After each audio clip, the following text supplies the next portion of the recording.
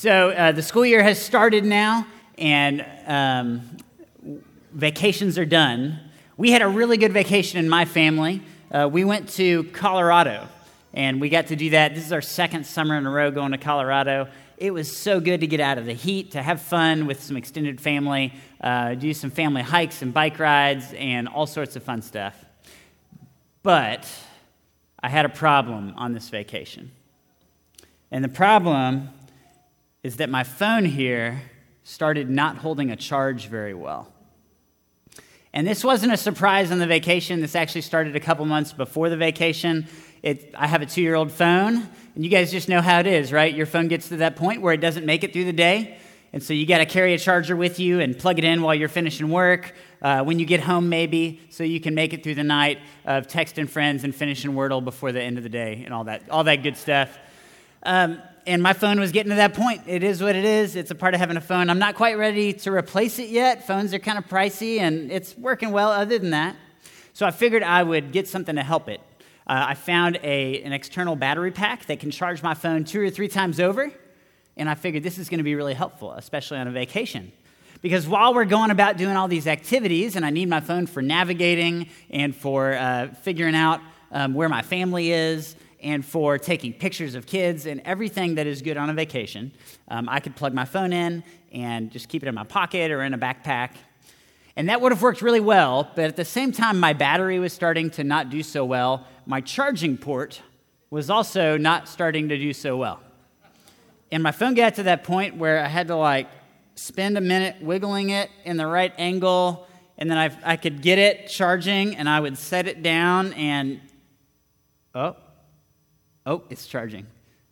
So if someone texted me, I would look at my watch and be like, I can't text them back because then it won't charge. And so as you can imagine, if you have an external battery and you're trying to carry that around in a backpack or a pocket, it's not going to charge if your phone's having that problem. And then I had another problem. On the vacation, as we are doing things, and I'm trying to charge it, and how much time do I have before we go to that thing, because I need my phone. My phone tells me how long until it has a full charge, and usually it's hour and a half, maybe 2 hours. Charging is pretty fast today. Maybe I've gotten spoiled, but my phone started telling me it was going to take 15 or 16 hours to charge. And I don't even get half that much sleep most nights. I don't know how this is going to work. So my phone was kind of useless. We drove to Colorado, and I could not get my phone to be still enough in the car to charge. So we used Tracy's phone, and a number of times we were getting ready to go somewhere, and I realized it's 20% or less, and oh no, I'm going to leave my phone here in charge, and hopefully someone else has a phone, and other people had phones, but I was frustrated because my phone is very useful. It does a lot of things, but it's not very useful if it doesn't have a power source, right? And we actually have a name for that. We say that it died. When it totally runs out of power, it died. My phone died. We are doing a series called Deep and Wide. We're talking about the full picture of the Christian faith. Tom talked about what that looks like last week to kind of cast a vision for where we're going. And we believe that we're a church that's called to grow deep in Christ and grow wide on mission to the world. And while sometimes we might feel like we have to pick or choose, are we going to go deep or are we going to go wide? We're a church that is called to both, and we want the full picture of that Christian faith, of that life with Jesus, part of the body of Christ. So as we're talking about how we're going to grow deep and how we're going to grow wide, we first have to address, where does our growth come from? What is the source that allows us to grow? Because if we set out to try to start growing deep and growing wide, but we don't have a power source, we're going to be kind of like Thomas's phone, where the battery ran out, there's not a good way to charge it, and it's just kind of useless. We don't want to have a useless faith. And so we're gonna look at this today. Where is our source for growing deep and wide as people who follow Jesus? Would you pray with me, and then we're going to get into some scripture. Lord, we love you. We're thankful to be here today. We're thankful to be in your presence and to worship you with our church family and with others that follow you. Come and fill us up. Come and teach us from your word and show us, Lord, where our source is. Show us how we can be connected to a power source that does not run out. I pray that you would fill us up as much as is possible, and that you would set us in a direction for this journey. In Jesus' name we pray. Amen. All right, so we have two scriptures we're going to look at today. One is an Old Testament scripture and one a New Testament scripture. Both of them have to do with both the need for a source, and then they point a little bit to what is that source and how do we connect. So that's what we're going to try to do today. The first scripture is Psalm 1, the first psalm in the Psalter.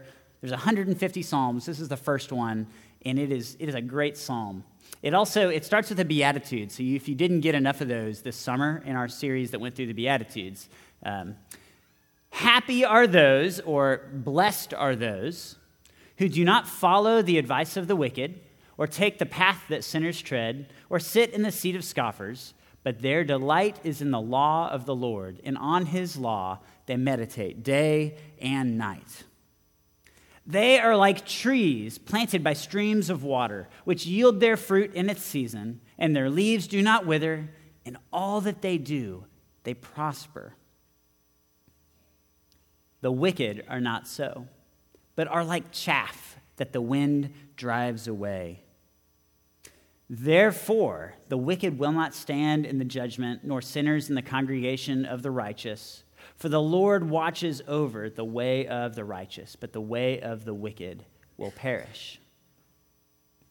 This psalm really starts the whole book of Psalms by setting out a choice. You can follow the way that leads to life, or you can follow the way that leads to being like chaff blown in the wind. I think that's the way that leads to Thomas's dead cell phone. The way that leads to death. The way that leads to life, it says, that happens when you don't follow the way of sinners, but when your delight is in the law of the Lord. And I got to just say real quick that the law, that word is actually Torah. It doesn't mean rules. This isn't saying that if you just be really good and follow all the rules, you'll have a full and blessed life. It's actually saying if you make your heart's desire the instruction of God, which is the way that leads to life, that's commonly what it's referred to throughout the Old Testament, then you will be blessed. You'll experience blessing. And then what I really love about this psalm is it paints a picture for us, a picture of what it looks like to be connected to a source of life. And here's the picture in my mind. The tree planted by a stream of water. It yields fruit in its season, its leaves do not wither, and it always prospers. A cypress tree by the Frio River or some other good Texas river. That's what I think of when I think of a tree planted by streams of water. I was talking to Pastor Stella earlier this week about this scripture, and she pointed out something I didn't think about, but it makes it even better. A cypress tree isn't just planted near a river. It stands in the water, right? The roots go down over the bank. That's part of what makes cypress trees so cool. It is so connected to its source of life, to that river. It is standing in it. So the question for us, this is an image that's supposed to show us something. We want to be like that tree, or the Psalm's trying to get us to want to be like that tree. I don't know about you. I want to be like that tree. I want to go stand in the Frio River. I want to be that connected to the source of life. So how do we do that? What is our source of life? A weekend at the Frio is good, but I think there's an even deeper source of life for us. Jesus talks about this in a very similar analogy in John 15, and he says this: I am the true vine, and my Father is the vine grower. He removes every branch in me that bears fruit. Every branch that bears fruit, he prunes to make it bear more fruit. And pruning, if you try to prune your own bushes or you trim your trees or anything like that, it's shaping a plant for future growth. Right? It's shaping it so it has an ideal setup to continue growing. That's what pruning is. You have already been cleansed. That is also the same word, comes from the same word that pruning comes from. You've been cleansed by the word that I have spoken to you. And so Jesus is telling his disciples that they're a part of this analogy because they have already been pruned, shaped for ideal growth, and they're connected to him, the true vine. And then he goes on. And he tells them that basically that's not enough. There's something else. Abide in me as I abide in you. Just as the branch cannot bear fruit by itself unless it abides in the vine, neither can you unless you abide in me. I am the vine, and you are the branches. Those who abide in me and I in them bear much fruit, because apart from me, you can do nothing. Just like when my phone is disconnected from a power source, it's useless. It can't do anything. So this passage has a number of really important things for us to consider. And so I want to kind of lay those out. The question I asked at the beginning was, what is our deep source of life, and how do we connect to it? Here's what this passage is saying. Jesus is the source of our deep life. Okay, Jesus is the source of our deep life.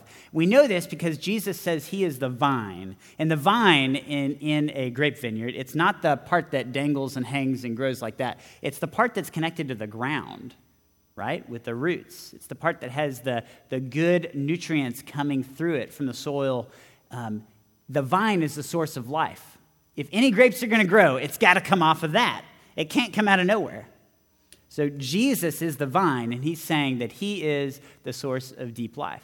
And in case you're wondering if I misunderstood, there are a few other places where Jesus claims that he is our source of deep life. John 14:6, Jesus says, I am the way and the truth and the... Just making sure y'all are awake. No one comes to the Father except through me, because Jesus is the way and the truth and the life. He's the source of us experiencing a fullness of life. And in a different way, a few chapters earlier, John 10:10, he says this, the thief comes only to steal and kill and destroy. I came that they may have, you're getting a little better, and have it abundantly. Jesus came so we could have life, and he wants us to know that he is the source of that life. Now, Jesus is not just saying that he has some occasional good teachings that we can pay attention to sometimes when it's convenient for us. He says that it's something even more than what he's teaching, that he is the source of life itself for us. Jesus is our source of deep life. Well, that leads us to our next big point. The next big point is that if Jesus is the source of life, we only access this deep life by staying connected to Jesus. Something that occurred to me as I was studying this passage this week is Jesus is teaching this to his disciples who walked with him for 3 years. They would probably say at that point, they were very connected to Jesus, right? They were following him everywhere. They gave up jobs and careers and homes and everything. And Jesus is teaching them about him being the thing they need to stay connected to right before he leaves. I wonder if the disciples ever struggled with that. If they were ever like, man, Jesus, it was just a lot easier when you were here. I felt so connected. I wonder if they had to learn, just like we have to learn, how to stay connected to Jesus. Jesus tells them that if they're going to produce fruit, they can't do that just by trying hard, just by trying to follow all the rules or look like a good person. You can't make it look like you're a really fruitful vineyard, but not really be a fruitful vineyard. But if they're going to produce fruit, they have to stay connected to Jesus. There's this word that he uses, abide. Abide or remain. And the thing that I think Jesus wants us to know is we can't just connect to him occasionally. We can't just connect to him initially. Yeah, I was baptized. I'm good. I got that connection. Or yeah, every once in a while I go on a retreat. Every couple of years I have a Jesus high, and then I ride that for a few years. That abide, that stay connected, remain, he's talking about a constant connection. And what's really cool, he says, abide in me as I abide in you. Jesus, abide in us. What does that mean? This is actually kind of where we get the, Jesus lives in our heart. A more theologically robust way to think about that is the life of Jesus starts to live in us when we are connected to Jesus, because the Holy Spirit gets planted in us, right? And that is the source of life. We need a constant connection with Jesus. We've been reminded of the importance of staying connected to our source of life by the weather this summer, I think. Anyone have grass in their yard they've been trying to keep alive for this hot, dry, dusty summer? And then the rain a week and a half ago when it started in my house, I don't know about y'all, I checked last night, we've had 5 inches since a week and a half ago. And I think 2 of those were last night. It was really coming down, but my grass is loving it. But I spent most of the summer trying to get the grass on the left side of my driveway, the bulk of our front yard, to grow and not die. I knew that with the hot weather and with the little rain, we didn't have rain for I don't know how many days, but it was a lot. The grass was going to suffer because it didn't have the source of life. Grass needs water. So we don't have automatic sprinklers in my house, so I would, get the hose-in sprinkler, try to make sure I'm following the City of Austin water days, and you got to water like after 7 p.m., before 10 a.m., only 2 days a week. Try to make sure I'm adjusting my sprinkler so that it hits all of the yard, right? Those corners are especially tricky. And then it got so hot that twice a week just wasn't cutting it, which means I got to get out there with the hose and spray it down. I'm like, man, grass, you were going to make it. It's going to be okay. Give it a little pep talk, but really what it needed some water. It needed water, the source of life. I am proud to announce that my grass has made it, and I took a picture to show you how alive this beautiful grass is. Ta-da! Something about lush, rich, very thick St. Augustine grass just gets me excited. It might be that I grew up in a desert, and so like Texas grass was always just a dream. I'll be doing the Christian lawn care class right after this also. I know you're all wanting that now. But I need to be honest with you. That is one part of my front yard. And on the other side of my driveway, there is another part of front yard. It's a part of front yard that gets far less shade. It's in the baking sun all the time. And it's a shared yard, which means like part of it is mine, part of it's my neighbor's. It's always a little bit ambiguous how much is mine and how much responsibility I have to water. You guys know how this is, right? Surely I'm not the only one. I might water the good yard where I want my kids to be able to play and where we, want to be able to put an Adirondack chair out and hang out in the nice grass. But at the end of watering at night, I might look at my watch and say, man, I'd rather go to bed. I don't think I'm going to water that other side of my yard. Or maybe my neighbor will water it this time, right? I mean, there's always that like wondering thought. Or maybe it'll rain unexpectedly because it always rains right after I water. Maybe if I don't water, I can save my money and it'll rain. And then partway through the summer, you start seeing the water bill creep up, and you're like, I don't know if it's worth it. I think it's cheaper to sod. We'll just re-sod. And then my hose sprung a leak, so it wouldn't even actually reach all the way over to that side of the yard because I needed an extension. So anyways, my point is half the yard I did not water. It was disconnected from the source of life. And here's what it looked like at the end of the summer. I took both of these pictures this week. This is after 3 inches of rain in a week. And you can see some green. It's trying to grow. And folks, it's just not coming back, like not quickly. That was thick green grass at the beginning of the summer, at the end of the spring, and it's gone. Occasional watering every 3 months apparently does not work. But I think the same is true for us, right? Which do you want to be? Do you want to be the thick, beautiful St. Augustine on the left, or do you want to be Thomas's side yard? Don't be Thomas's side yard. And we have some of the same struggles, right? I don't have time. Maybe someone else will do it for me. I don't know. That sounds pretty costly. That might cost too much. I could distract myself with other things, right? If we want to have access to the deep life, we need a constant connection, and that's the point, not an occasional connection. So here's the last question is, how do we do that? And here's the key. We stay connected with Jesus by growing our relationship with Jesus. Now, there are a million things that it's easy to prioritize in front of this, and I realize that. We could easily focus on filling our head with good Christian information and call it growing, right? And we could easily sign up for service activity after service activity, volunteer opportunity, and put ourselves to work for the kingdom and say, yeah, I'm doing it. I'm growing wide.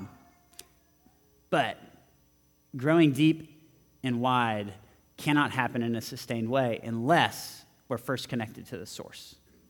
We got to be connected to Jesus. One of the commentators I was reading called it intimate fellowship with Jesus. So we do that by spiritual practices. Some people call these spiritual disciplines. For some, that's a term that has negative connotations. John Wesley, the founder of Methodism, he called this means of grace. Or another way, he used conduits of God's grace. So if you want to take that analogy and imagine the sap traveling up the trunk of the vine to the branch, right? A conduit that makes a pathway for God's grace to get to us. The way we encounter God and nurture that relationship with Jesus is by spending time with Jesus. Now, there's two things I want you to know when we start talking about spiritual practices. I think they're important to mention. One, most Christians I know, when I talk to them about their spiritual practices, if they're willing to talk about that, people feel a lot more guilt and shame than feeling like they're doing it right. I think most of us just feel like, I'm probably not doing as good as I could. And I think it's important to know we're not bringing this up to make anyone feel guilty or shameful. What we really want to do is we want to acknowledge what we need, remind ourselves, because we need a reminder, right? I need a reminder. And then we just need to take a little step forward. It's one step at a time that it happens. That leads me to my second point. In my experience with spiritual practices, there are different practices that are useful at different seasons of life. You may have experienced a lot of growth at one point through a certain practice, but there's probably going to come a point where that becomes dry and stale and just doesn't work as well as it used to. And it's important to reconsider those practices. For me, starting off in my relationship with Christ, Bible study was a big thing at first because all these Bible verses and books that I had heard about growing up, when I actually started to study them seriously, they were life-giving to me. It was so good. But at some point, I had to kind of turn my attention to developing more of a prayer life. That relationship with Jesus was a lot more important for giving me life. When I was in seminary, and I was trying to go to seminary while working full-time here, what I didn't need was another Bible study or hours of prayer time. What I really needed, I realized partway through seminary, I needed time for solitude and journaling so I could be aware of what God was doing in my life, right? So different practices are helpful for different seasons. Just the other day, I was listening to a podcast on centering prayer. Centering prayer is like a Christian form of meditation where you don't try to productively pray for anything, but you sit in solitude and silence, and you enjoy being with Jesus. Whenever something comes into your mind, you kind of focus your mind back again by having a simple prayer that you pray. Maybe, Jesus, you are enough. Maybe, Jesus, you are my life. Something like that. And I'm listening to a podcast about this guy talk about centering prayer, and I'm just thinking, man, that sounds like not very efficient. Like, I could do so much with my time, and I don't know if surely I should not do that. And then I realized, oh no, that's exactly what I need. And sometimes it's that thing that's a little scary that is exactly what we need that grows us. So God's been growing me through centering prayer. That's the practice that I need for this next season. I'm pretty convinced. And so far what I've learned is I have a long way to go. I got a long way to go, but that's okay. With my cell phone, I did figure out the root of the problem. After a lot of trying a lot of chargers at home and all of them not working, I assumed it wasn't the charger. I tried cleaning out the charging port. I looked up Reddit threads and different blogs on how to fix your phone when it does this, and ultimately decided before I replace it, I'm going to give it one more shot. I'm going to just order a new charger. That charger came in yesterday, and my phone charged so fast yesterday, you guys. So what it really needed, and I feel silly, it needed a new charger. It had been time. Sometimes, like my phone, we need a new charger. We need a new spiritual practice. And so my big question for you, what practice is going to help you abide in Jesus on a daily basis? If we want to grow deep, if we want to grow wide, if you want to grow both, I hope you get to grow in some both ways, you got to be connected to the source. So it's good to learn about this, but I want to give us a chance to practice this. I'm going to have Patrick come up, and I'm going to put this verse on the screen where Jesus calls us to abide in him. And I want to give us just a minute for meditation and going to God. You can spend this in a few ways, and I'm going to give you the option because I know we're a culture that likes a lot of options. If you feel like it's going to focus you best to just read this scripture, then what I want you to ask as you're praying on this is, God, what do you want me to see in this? What is it that you want to speak into my life? If you think that the visuals are just going to distract you, I encourage you just to close your eyes. Keep your hands open and just sit there and enjoy being in God's presence. And we're going to do that for about a minute and let God speak to us. How is God inviting you to stay connected to him as we move into this next season?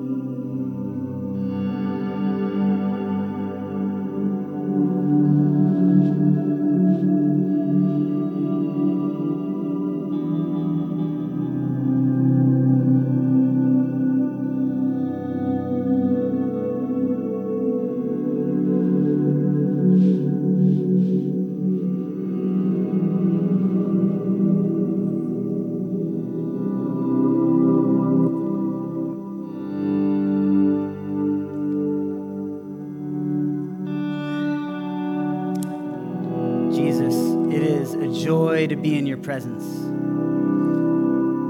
Jesus, we thank you that you love us so much that you wanted to make a way for us to have a fullness of life now. We thank you, Jesus, you make us available, you make yourself available to us. And you call us, you invite us in a little bit closer.